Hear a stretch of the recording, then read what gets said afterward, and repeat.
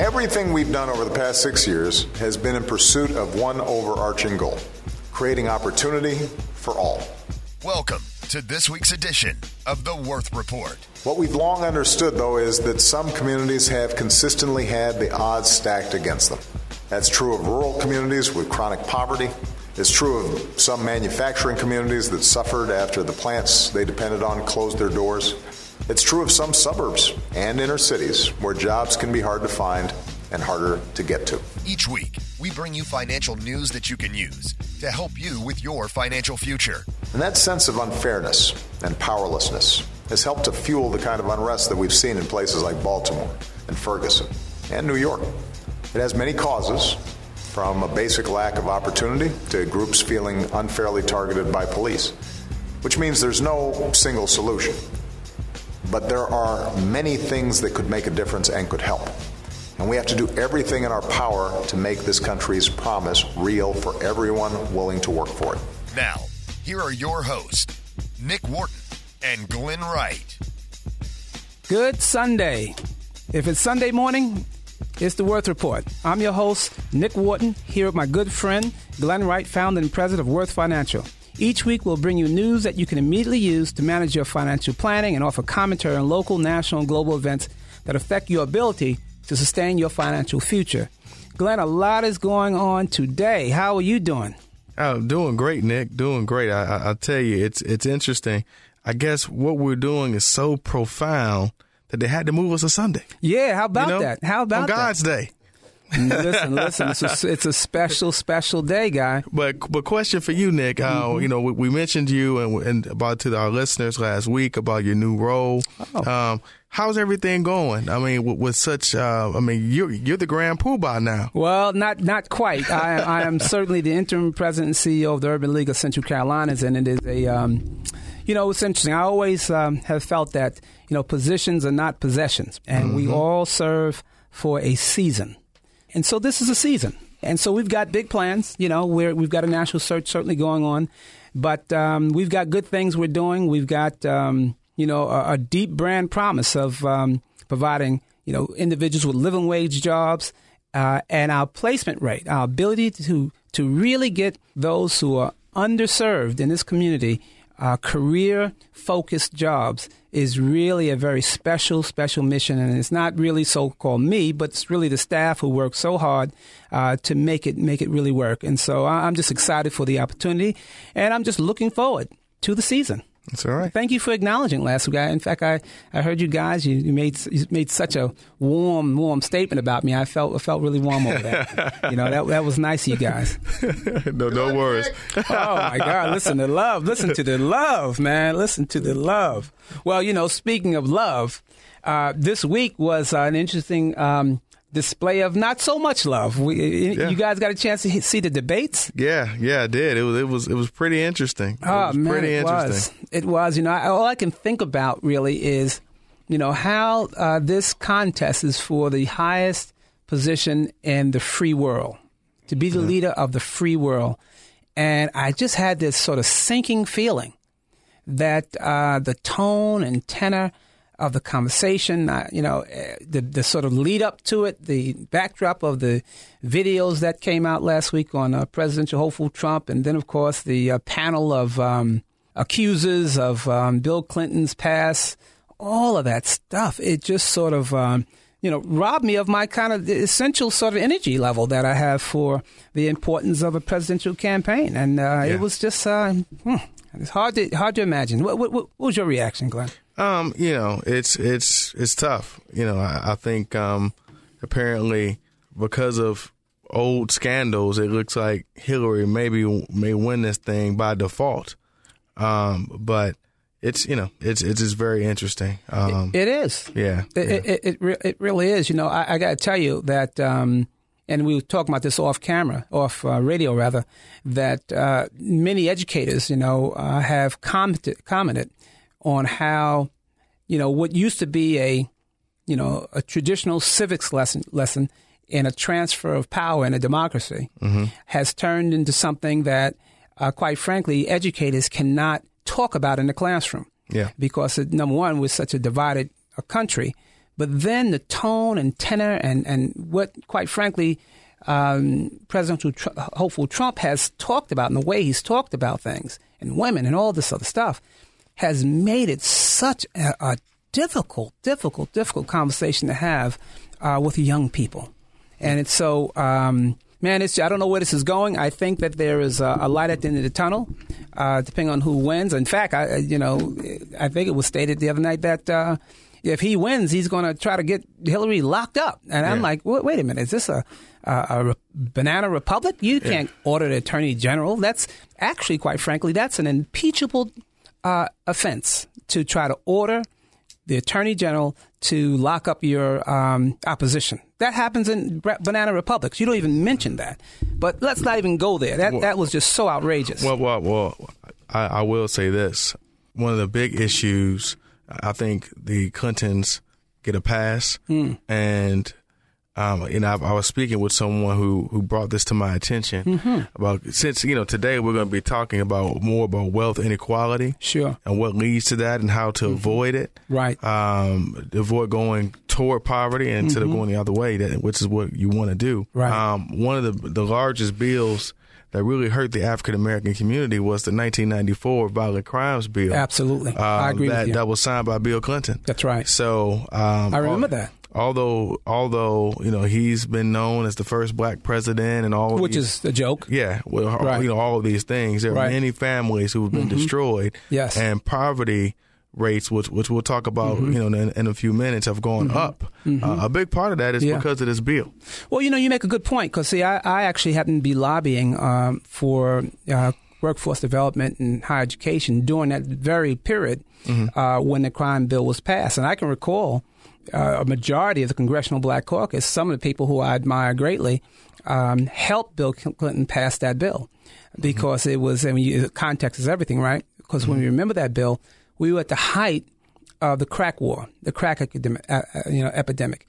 And the levels of the loss of life in urban communities was just, it was horrendous. It was unbelievable. And in fact, in some ways, the communities felt they couldn't walk the streets. And so there was some support, quite frankly, on the part of many in the black community to support the crime bill, because it just sort of made sense. So they focused on, crack as opposed to cocaine. Now, of course, the crack, product was focused on African Americans. It was a cheap product, and it was associated with crime and murder and so forth. But so there's a lot of blame to go around on that. There really is. And I remember them high-fiving because, the Republicans wanted to do an even worse bill. So Bill thought that he was outsmarting the Republicans by grabbing this bill, and sort of, and Republican Congressional Black Caucus supported him. They had, resounding support. And Kwesi and Fume, all these people who we love, have now come back and said we shouldn't have done that. So they gave Bill the wind beneath his sails for that. So he wasn't out there alone. The black community supported that. Yeah. So it was definitely a twisted scenario. Some did, not all, not everybody in the black community. Yeah, but I'm with you. Yeah, but CBC was behind him. I mean, he had their support, and I felt another sinking feeling when it was passed. I just felt like I can't believe they're doing this stuff, So anyway, but the point you make is that here we are talking about inequality, and we're talking about poverty, and so. Here in Charlotte, Glenn, and as you know, we are 50 out of 50 major cities for moving poor people from the bottom rungs of economic society to working the middle class. Yeah, I know. And so as we look at the aftermath of what was an incredible uprising, some might say, here in Charlotte, which some thought would never happen, quite frankly, many of us, some of us, obviously in the Urban League and other social sector organizations, have been talking about this metastasized poverty in Charlotte, and sort of, in a sense, not hoping, but just kind of waiting, actually, for the shoe to fall off. Yeah. And so it fell off. Here it is. Now we look a little bit like Baltimore. Yeah. And so, unlike Baltimore, we've got a number of organizations and leaders that are sort of marshaling their resources and intellectual power and financial resources to figure out, how can we turn this situation around. And so, Glenn, how do you look at this predicament that Charlotte finds itself in? Well, first, you have to look at education. We've had shows where we talk about education and the importance of it on literally the more educated you are, the longer you live, the healthier you tend to be.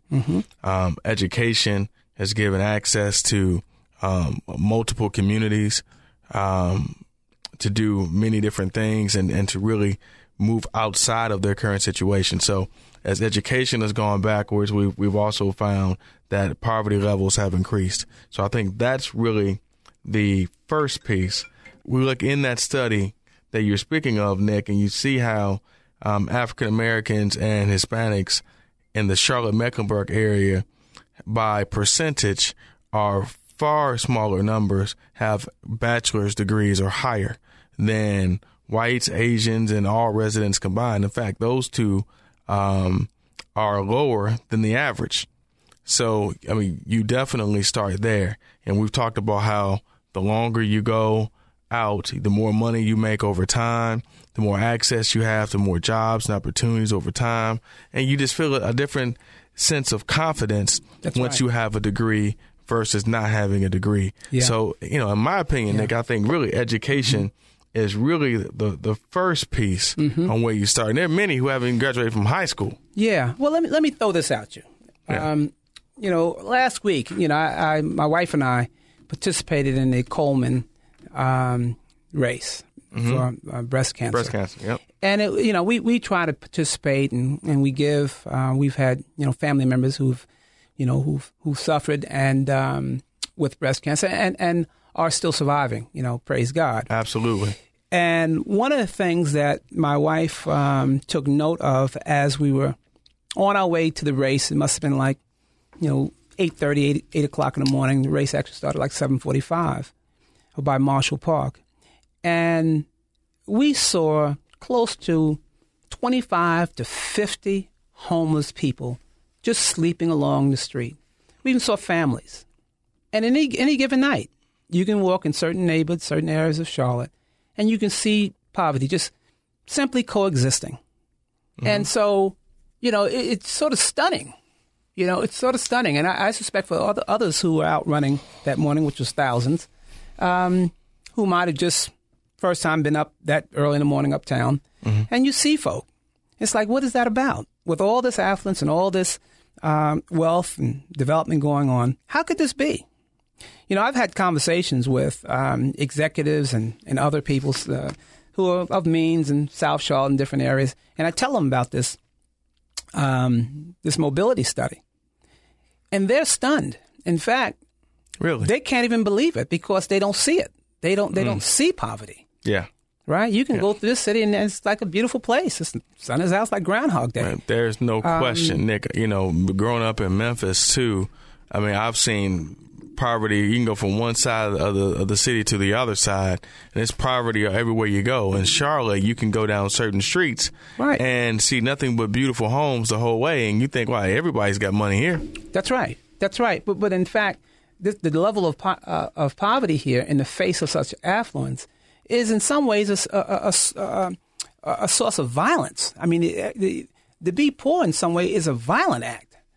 To not be able to care for yourself. And, when you get the chance to, of course, at the Urban League, we deal with individuals who are chronically unemployed, displaced workers, those impacted by, job change. And so they come our way. And you hear the stories. And the stories are just simply, they want the same things for their kids as you and I want for ours. That's right. In many cases, they may have obviously a college education. Many do have some college. Many don't have a high school diploma, and we work with them in that regard too. But the stories are just like anyone's, and it's sort of heart-wrenching. But the reality is that, and I think we're coming to grips in Charlotte with this issue, but it still defies reality. This is a public policy emergency. And if we didn't know it, I think the recent unrest uptown sends a lot of alarming signs. Well, going back to that 1994 crimes bill that I just mentioned, so many people are considered felons because of it. So if you're a felon in pretty much every state, but with Vermont and maybe a couple others, you can't vote. Right. So Martin Luther King said that, riots are just the language of the unheard.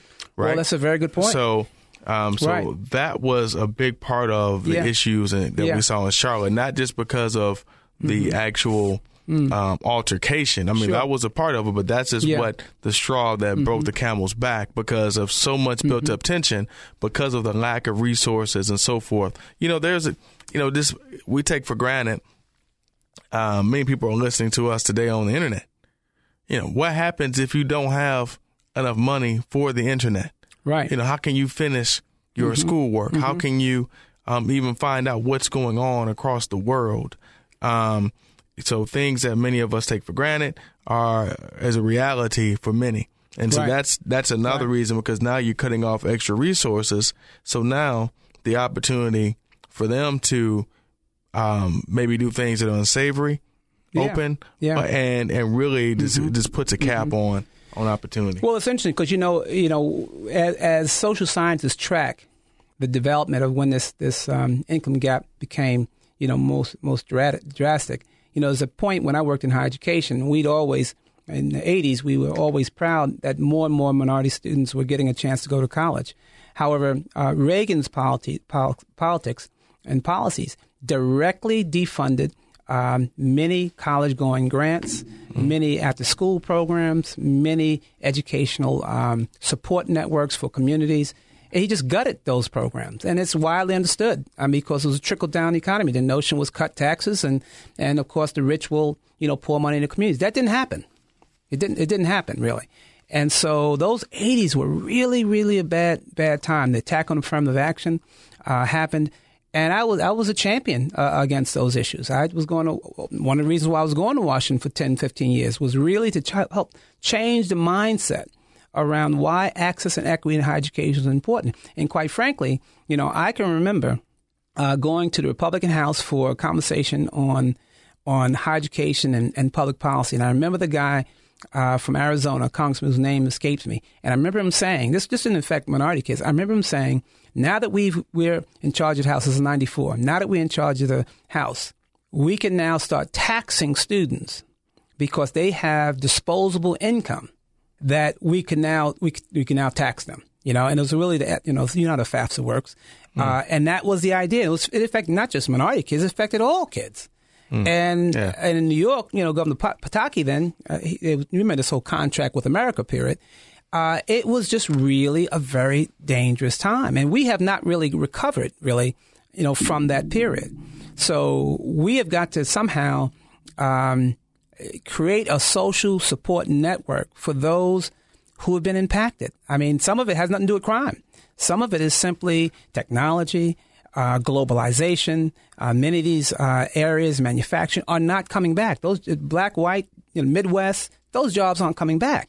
They are simply not coming back. Right. And of course, we NAFTA, and we can, those conversations are happening. Yeah. But the bottom line is that those jobs aren't coming back. So people need to be retooled, re-educated, and retrained. That's right. To participate in this new information-based service economy. So here in Charlotte, for instance, what is fascinating about Charlotte, and you mentioned it earlier, is a sort of concentration of poverty in specific communities. And we know that the racial income disparity is very pronounced. Median household income for whites is dramatically higher than it is for blacks and Hispanics. The great bulk, over 70% of black households report incomes under $60,000, while almost 6 of 10 white families receive over the amount annually. And this chasm grows more and more with women of color and households headed by single mothers. And so this poverty really is 3 times as many. There are 3 times as many Charlotte blacks and Hispanics that live in poverty as whites. Let me say that again. 3 times as many Charlotte blacks and Hispanics live in poverty as whites. And the numbers are even more crushing for kids. 5% of white children compared to 36% of black and 39% of Hispanic children are designated as poor by the federal government. And of course, we know the households headed by women of color fare even more drastically. Yep. So how do we even address this? Well, we've talked about how education being important, but the second one is it's going to be debt levels. So that's true. You brought up the FAFSA form and student aid. For certain people, and we've talked about this too, then junior may not need to go to a 4-year institution to start. If he can go to school for free to maybe a community college, that might be the way to go, and then ultimately transfer to a 4-year institution, undergrad, to try to keep the debt down. And also to understand your credit. Credit is so powerful. So many people don't focus on that, but keeping your credit and to actually starting in college is actually a good thing to do that. To open up a credit card, if you have student loans, it's automatically on your credit. But to have some type of credit early is good as long as you're responsible. That's so right. Teaching your kids how to be responsible about credit, because it's so important.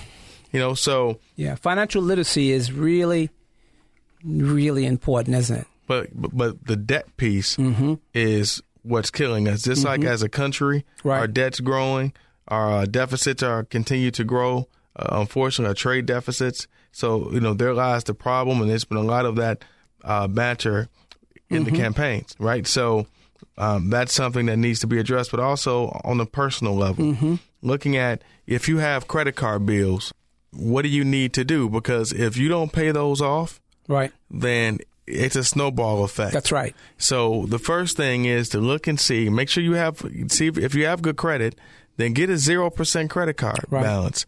Balance transfer it over, pay it off. Typically, they're going to be anywhere between 15 and 21 months at 0%. Okay. Pay them off over time.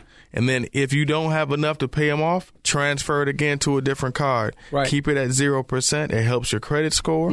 And it's paying the interest out of pocket. So now ultimately you can find a way to pay it off. The other piece is going to be our 75-25 rule. 75% of your disposable income goes toward that debt if it's revolving credit card debt. 25%, even while you are in debt, goes toward savings. I've had so many people that I've seen in the past work very hard. I've seen people pay off all their credit card debt. The car breaks down, or hot water heater tanker breaks down. What happens? They go right back in debt because they didn't save along the way. That's right. It takes a little bit longer. That's why you get the 0% card. So it doesn't cost you any interest. You mentioned the 0% card. That's it. That's really, really good. I like what you said about all of this, really, but I like what you said about making sound educational choices for those who are college going, right? That's huge. Because so often, particularly for those who are underrepresented and are unaware of college going, but yet they want to, improve their lives, they may consider some of these online classes or some of these not so reputable institutions where they go into debt. And I'm not even going to mention Trump University. I'm saying there's a lot of them. You just did. I'm just saying there's a lot of them where people have gone into $50,000 and $60,000 of debt with nothing. And that's one. And there's like a lot of them. And what I find is that, the federal government has investigated a lot of these schools partly because of the debt that they that their customers, deal with. And then you take that and you look at traditional colleges and universities, right, who, claim to provide great liberal arts education. And I'm not, sweating them on that. But the point of the matter, though, is that they don't produce the outcomes they say they produce. And those young people leave with extraordinary debt. And you've met these students. These are students at traditional colleges. Right, that's right. And they're sitting there with $25,000, $30,000 in loan, and they're like a sophomore. Yeah, they're just getting started. And what? How are they going to manage that? And that's what I see. I used to see it, years ago. And when I used to manage these scholarship programs, we had, a debt limit, on how much young people loans they could take as an institution. And so we committed to providing full need packaging for these students because we knew that at the end of the day, we didn't want them leaving the institution with an exorbitant loans which they'd have problems paying back, and that would throw them back into poverty because they would default on those loans, and then you had that cycle all over again. So we provided financial literacy, so that became an important factor. So it's a larger, dynamic that we have to sort of try to manage. The other thing is, let's say that you're already out of school, you have the debt, then what do? I don't care where you are. Right. You could have graduated from the top school. You feel like you've arrived. Mm-hmm. It's about, and you feel like you're owed something. You're not owed anything. Your job you can have today, you may not have it tomorrow. Mm-hmm. Right? The year, the day and times of having a job where you can work 40 years and then retire, get your gold watch and the big pension, those days are over. That's so for sure. it's important to live beneath your means. Yeah. Great book. It's been around a long time, The Millionaire Next Door. Oh, yeah, sure. Making sure you live beneath What's the your high means. point of that book? I've heard that book. In fact, I have it, and I've I read it years ago.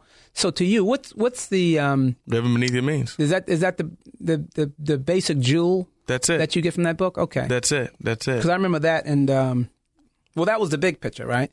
I went to one of the seminars, actually, I recall. That's it. I mean, it's all about what millionaires, it was actually a study of millionaires, Mm-hmm. what they have, who they are, Right. what type of cars they drive, Right. like a Ford Taurus, Mm-hmm. even though they can have millions in the bank. I remember early in my career, I had a farmer. Mm-hmm. It was in Tennessee in our Nashville office, and he came in overalls. And I said, he just referred to me, and I said, well, okay, what does this guy have? Small farm, multi-millionaire, saved every dime, every crop, it just seemed like. So he was able to retire and leverage his farm. There's so many great opportunities because he saved his money. His kids went to school. They didn't have to pay. They didn't have any student loans. Right. They're both doctors. So that really showed me, wow, you living beneath your means. And I was 22. And at that time, I was doing pretty well myself considering for a 22-year-old. Right. I just got my new Escalade. Escalade. And right, yeah, it just came out. Well, that's like you living below your means. Yeah, right. So Escalade, goodness gracious. So I said, that was an eye opener for me. And ever since that point, Did you get rid of the Escalade? Of meeting him. No, I didn't. Oh, okay, go ahead. I'm sorry. The good thing about the Escalade, which I'm happy you brought up, Yeah, I I actually leased it. Okay, here we go. So it was a business deduction. My man. I leased it it was $500 a month because my dad worked for GM, so I got the discount. So you had to hook up. I Yeah. see. That's So- good stuff, man. However, Escalade. but I made sure. Now I'm gonna tell you how bad it was. You're killing me here. Yeah, Man. my rent was $495 a month. Wow. So I paid $5 more for my car than I did my rent. So Not that bad. kind of tells you. That's a good look, man. But that taught me of living beneath your means Right. is so important. And I thought I was because I was saving. Right. But that gave me Right. just a different clarity on it. So if you're listening to this show and you say I can comfortably save $500 a month, then that means you probably need to be saving about $1,500 a month. Wow. It's you need to be a little uncomfortable. There needs to be a little sacrifice in your budget in order, or your spending plan, Right. in order to really accomplish your goals. And it's a snowball effect that way. Sure it is. The positive compounding of interest, it's a powerful thing. Wow. That's good stuff, man. Boy, I tell you, this has been a robust conversation, man. We went all around the block, man, and came back home. But we did. This has been one of those weeks, though, man. It's been we're just living in a different period right now, and we are. And so it is all going to be okay because we know who's really in charge. This is Sunday morning. Absolutely. See you next week, man. You know it, man. Blessings to you, my man. Same to you. All right. This has been The Worth Report with your host, Nick Wharton and Glenn Wright. To learn more about Worth Financial and to speak to one of their advisors, call 704-731-0121. That's 704-731-0121. Or log on to worthadvisors.com. That's worthadvisors.com.